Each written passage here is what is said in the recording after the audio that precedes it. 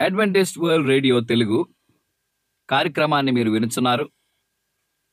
వీటి సమాచారం కొరకు సంప్రదించవలసిన సంఖ్య 1800833231 మరియు bible@awr.org కి ఈమెయిల్ మీరు చేయవచ్చు. ఇది Adventist world radio voice of hope Telugu.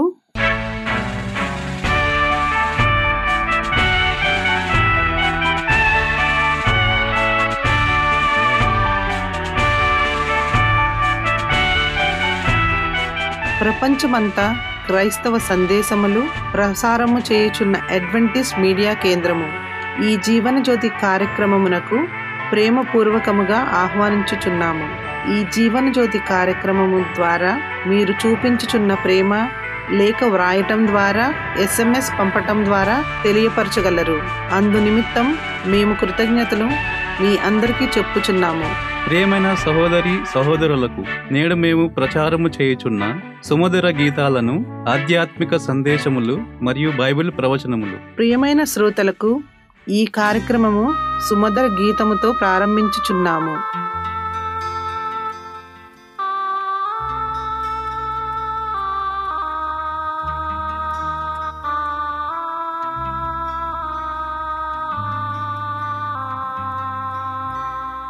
నాతో నీవు మాట్లాడినచో నీ బ్రతికేతను ప్రభు.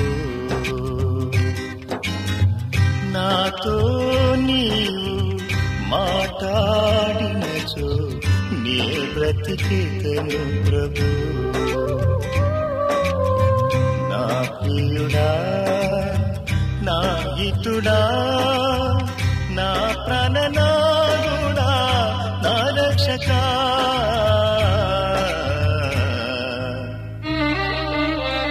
నాతో నీవు మాట్లాడినచో నీ బ్రతికేదను ప్రభు.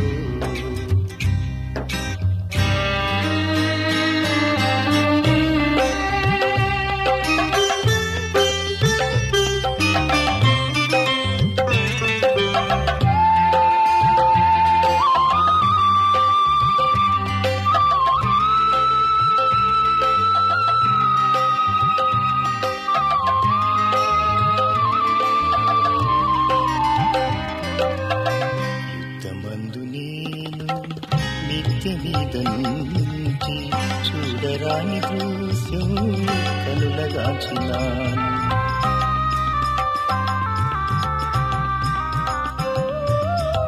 యుద్ధమందు నేను నిత్య మీద నుండి చూడరాని దృశ్యం కనులగాచినాను. బుద్ధి వీడినాను, అద్దు మీరినాను, లేదు నాలో జీవం ఎరుగనైతి మార్గం. ఒక్క మాట చాలు, ఒక్క మాట చాలు, ఒక్క మాట చాలు ప్రభు. నాతో నీవు మాట్లాడినచో నీ బ్రతికేదను ప్రభు.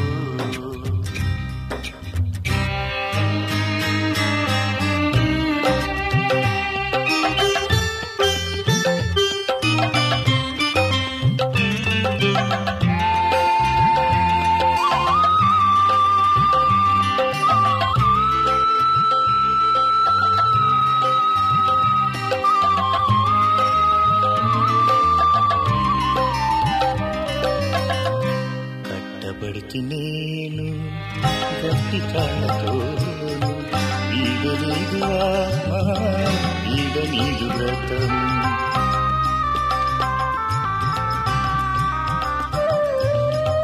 కట్టబడితి నేను గట్టి కాళ్ళతోను వీడనీదు ఆత్మ, వీడనీదు వ్రతం.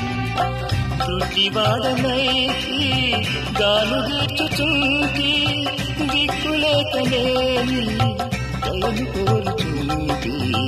ఒక్క మాట చాలు, ఒక్క మాట చాలు, ఒక్క మాట చాలు ప్రభు.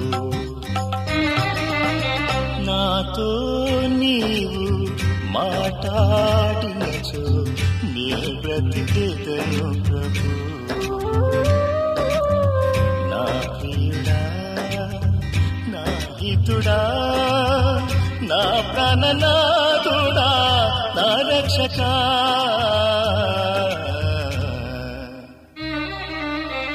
నాతో నీవు మాట్లాడినచో నీ బ్రతికేదను ప్రభు. నీ బ్రతికేదను ప్రభు. నీ బ్రతికేదను ప్రభు. మా చిరునామా Adventist world radio, Jeevan Jyoti, post box 1446, Poona 411037. Mobile number 9398344406, Maharashtra, India. Email CHRICHARDJOHN@gmail.com. CDE number 00080040017003. ఈ సమయమందు పాస్టర్ రిచర్డ్ జాన్ గారు వాక్యోపదేశం చేస్తారు. క్రీస్తు ఉద్దేశం అనే అంశాన్ని మనం ధ్యానించనే ఉన్నాము. ఈ యేసుక్రీస్తు ప్రభు గురించి ఈ త్రిమాసం లేక ఈ సంవత్సరం అంతా కూడా మనం ధ్యానించడానికి దేవుడిచ్చిన అవకాశం బట్టి ఆయనకి వందనాలు చెల్లిస్తూ ఉన్నాము. ఆ యేసుక్రీస్తు ప్రభు మానవుని పట్ల చేసిన గొప్ప కార్యాలు ఎలెన్ వైటమ్ గారు ఈ యొక్క సంవత్సరంలో 2000 సంవత్సరంలో వారు చేసిన ఉద్దేశాన్ని బట్టి ఎంతో దేవునికి వందనాలు చెల్లిస్తూ ఉన్నాం. సో 2023 ఈ సంవత్సరం మనం ఈ యొక్క ఉద్దేశాన్ని మనం చూస్తే క్రీస్తు విజయం, ఏ విధంగా విజయాన్ని సాధించాడు, యేసుక్రీస్తు ప్రభు ప్రోత్సాహం మానవుని పట్ల ఏ విధంగా ఉన్నది, మనుషులు ఏ విధంగా దేవుణ్ణి నమ్మాలి, ఆయన వెంబడించాలి, ఆయన యందు వారు నిలకడగా ఉండాలని యేసుక్రీస్తు ప్రభు ఉద్దేశాన్ని తన యొక్క విజయ రూపంగా ఇక్కడ ఈ 365 దినాలు ధ్యానించే ఈ క్రైస్ట్ ట్రయంఫెంట్ ఎలింజ్ వైటమ్ గారు మనకి మార్నింగ్ డివోషన్స్గా వారు ఇచ్చున్నారు. మరి ఎంతమంది మీరు ఈ మార్నింగ్ డివోషన్స్ని మీకు అంది మీరు చదువుతున్నా తెలియదు, కానీ ఆన్లైన్లో ఈ క్రైస్ట్ ట్రయంఫెంట్ ఎల్ఎన్జి వైట్ అని మీరు టైప్ చేస్తే మీ గూగుల్ ద్వారా లేకపోతే మీ యాప్ స్టోర్ ద్వారా ఈ గ్రంథాన్ని మీరు తీసుకోవడానికి అవకాశం మీకు ఉంటుంది. మరి ఈ తారీఖులు మనం చూస్తే ఈ మార్చి నెల వరకు మనం దేవుని యొక్క వాక్యాన్ని మనం ధ్యానిస్తున్నాం.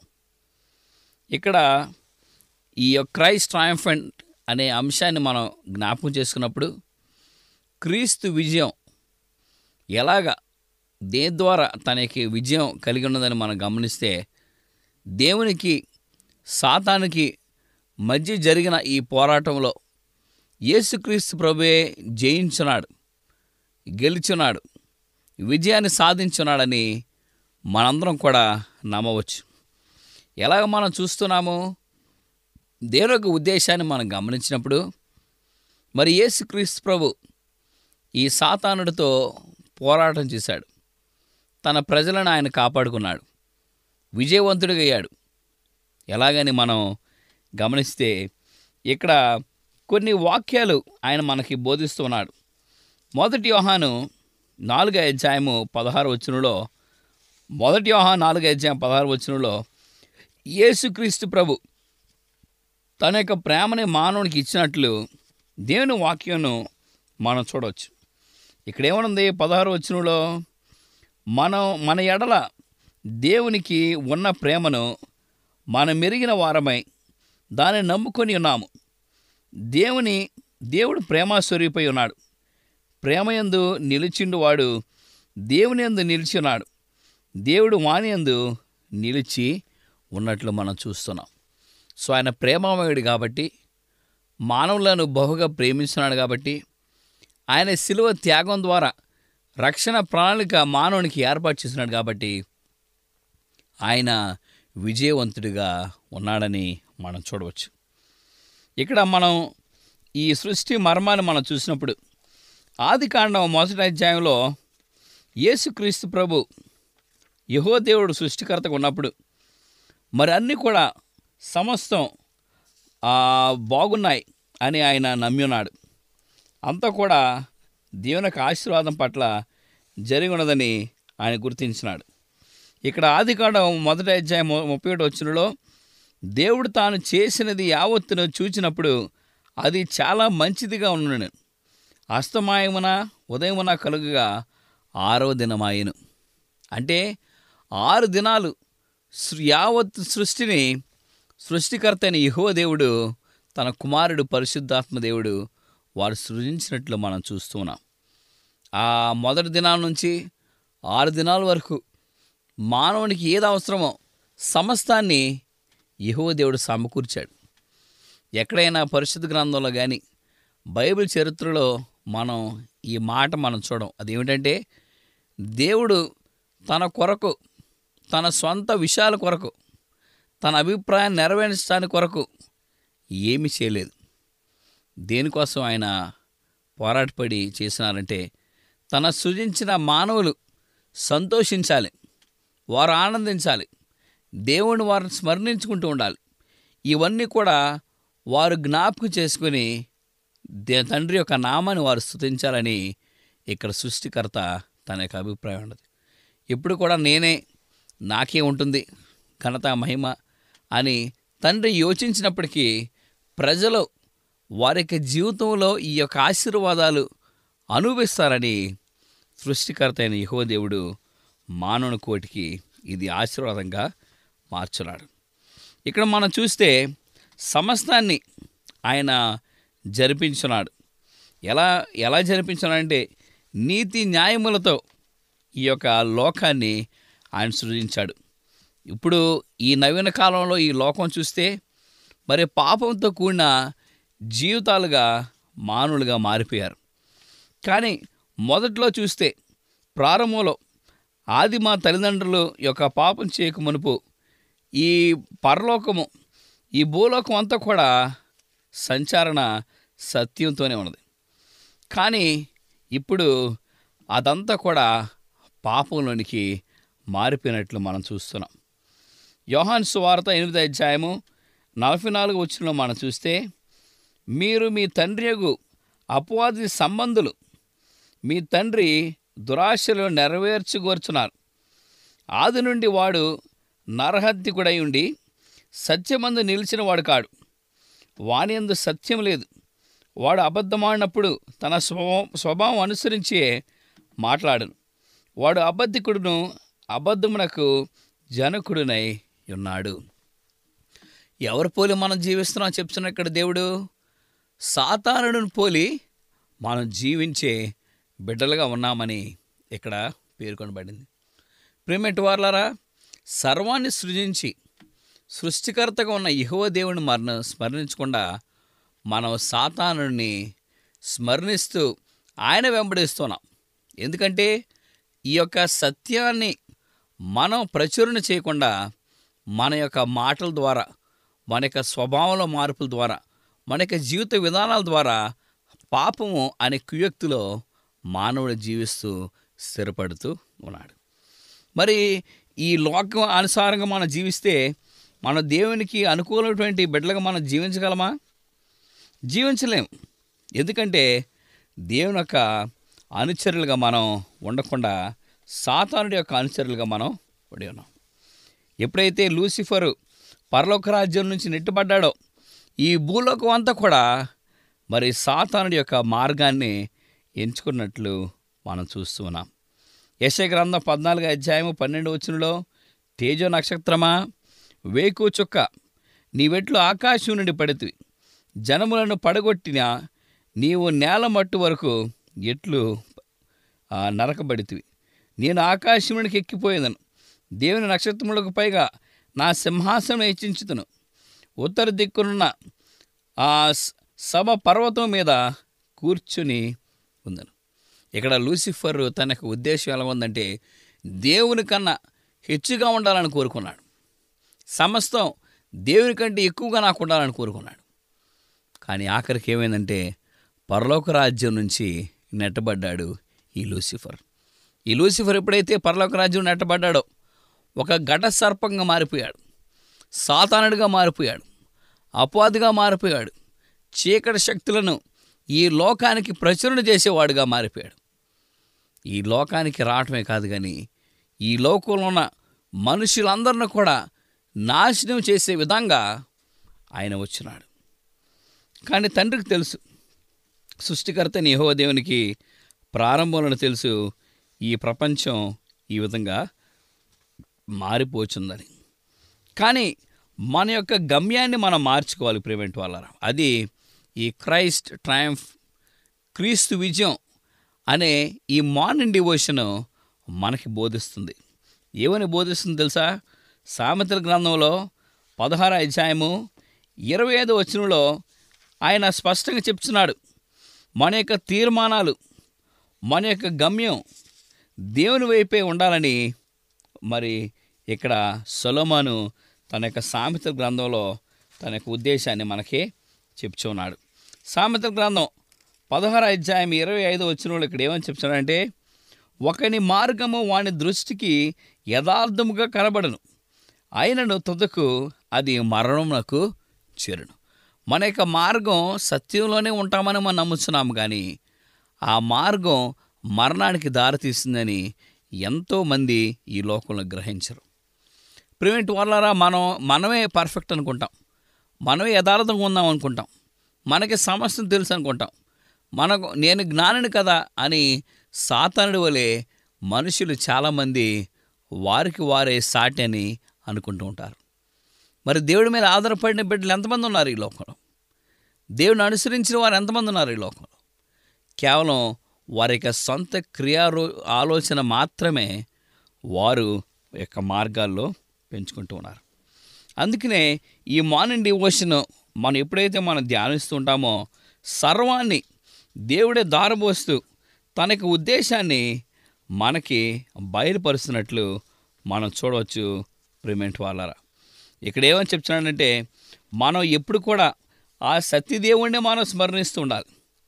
ఇక్కడ ఉందని మనం చూస్తే మత్తయి సువార్త 4వ అధ్యాయములో మరి సువార్తికుడైన మత్తయి మరి యేసుక్రీస్తు ప్రభువు యొక్క బాధ్యతలను ఆశీర్వాదకరంగా మనకు మార్చాలని ఆయన ఉద్దేశం ఏమైనదో మనం చూద్దాం.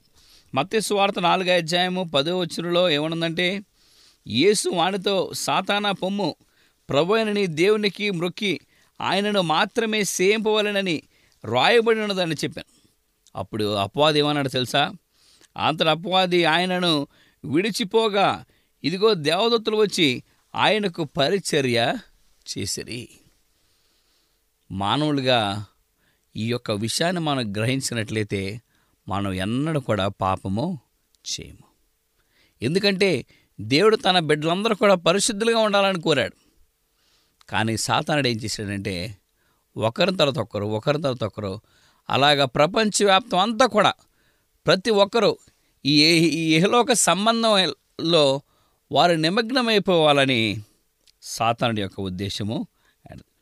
అందుకనే ది గ్రేట్ కాంట్రవర్సీ, మహా సంగ్రామం లేక మహా సంఘర్షణ అనే గ్రంథంలో ఏం చెప్పినారంటే ఎలెన్ జి వైటమ్ గారు, సమస్తం దేవునికే మహిమ ఘనత చెల్లాలని చెప్పారు.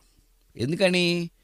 సాతానుడికి కానీ ఈ లోకంలో ఉన్న మనుషులకు కానీ మరి అన్ని దేవతలు ఆరాధించిన దేవతలకు కానీ ఎవరికి లేని ఆ యొక్క గొప్ప సుప్రమసీ, ఆ యొక్క ఘనత, ఆ యొక్క గౌరవం కేవలం మన దేవునికి మాత్రమే ఉండాలని ఎలెన్ వైటమ్ గారు తన యొక్క దర్శనాల్లో తన యొక్క ఉద్దేశాన్ని ఇక్కడ చెప్తున్నారు.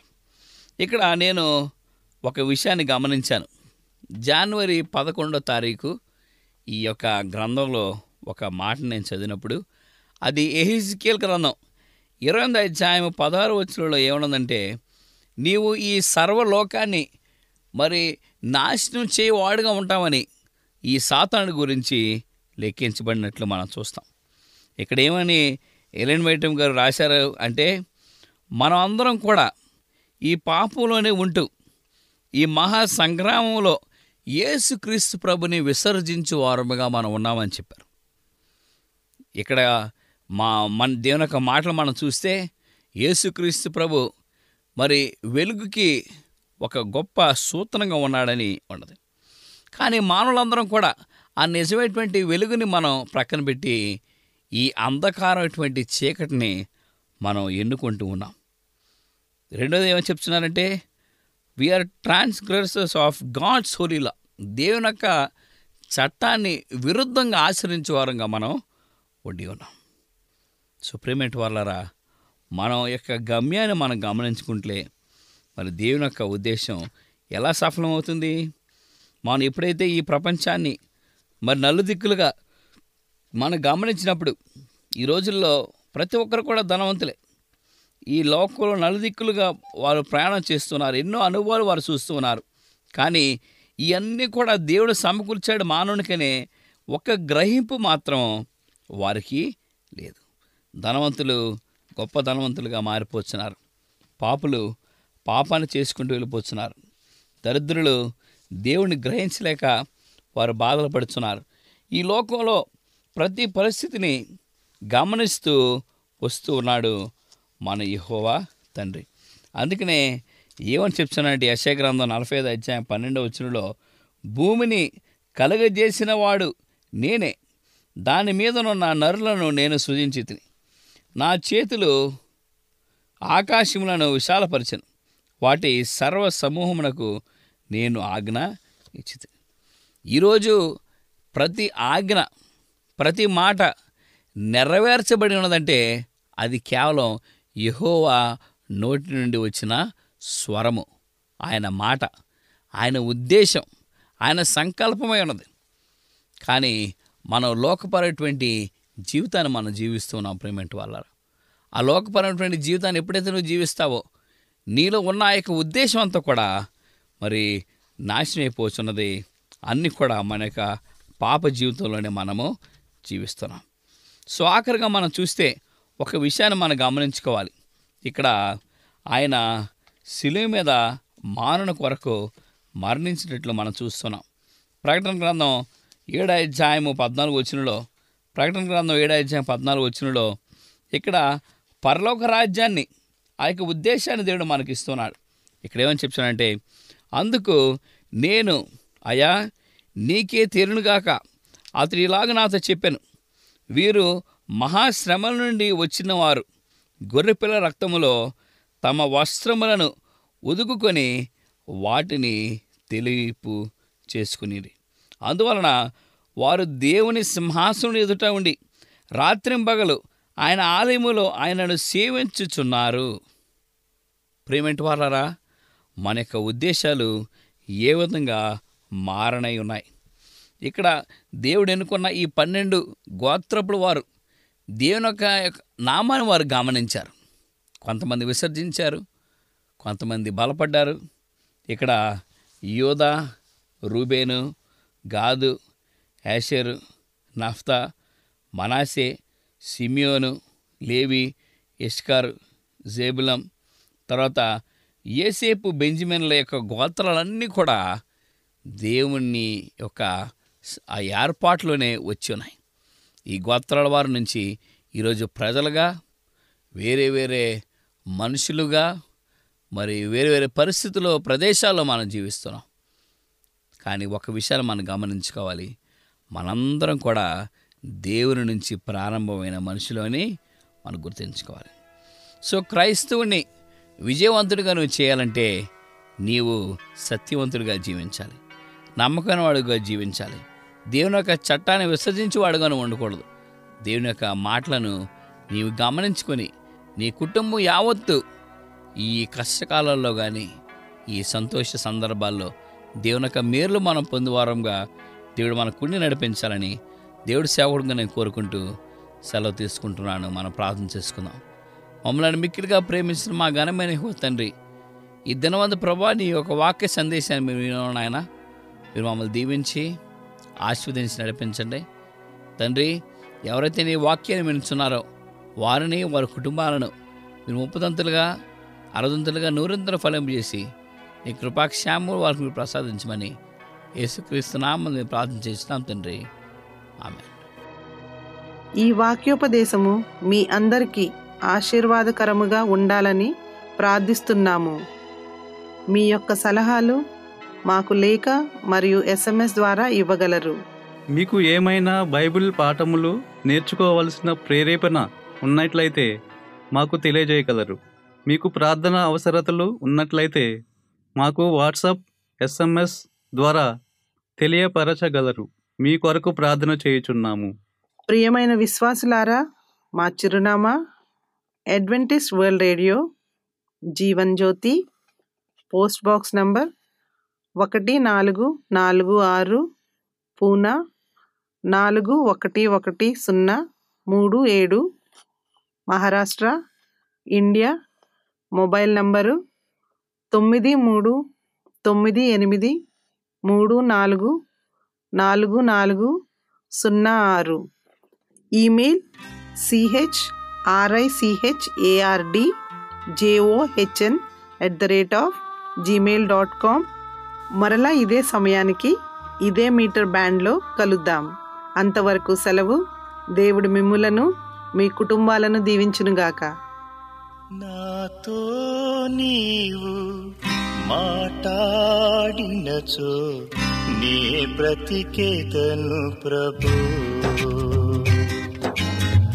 నాతో నీవు మాట్లాడినచో నీ బ్రతికేదను ప్రభు. నా ప్రియుడా, నా హితుడా, నా ప్రాణనాథుడా, నా రక్షకా,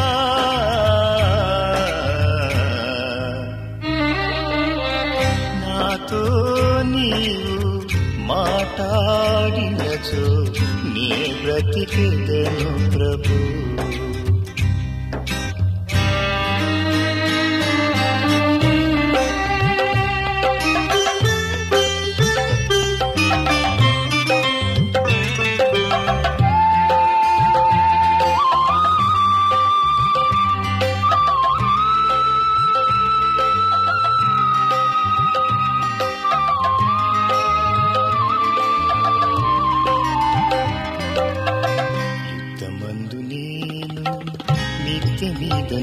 నుంచి చూడరాని దృశ్యం కనులగాచినాను.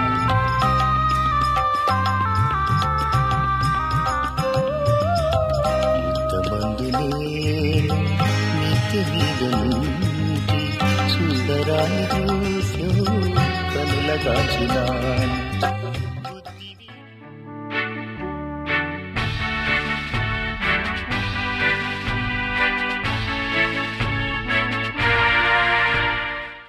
అడ్వెంటిస్ట్ వరల్డ్ రేడియో తెలుగు కార్యక్రమాన్ని మీరు వినుచున్నారు. వీటి సమాచారం కొరకు సంప్రదించవలసిన సంఖ్య 1800833231 మరియు bible@awr.org కి ఈమెయిల్ మీరు చేయవచ్చు.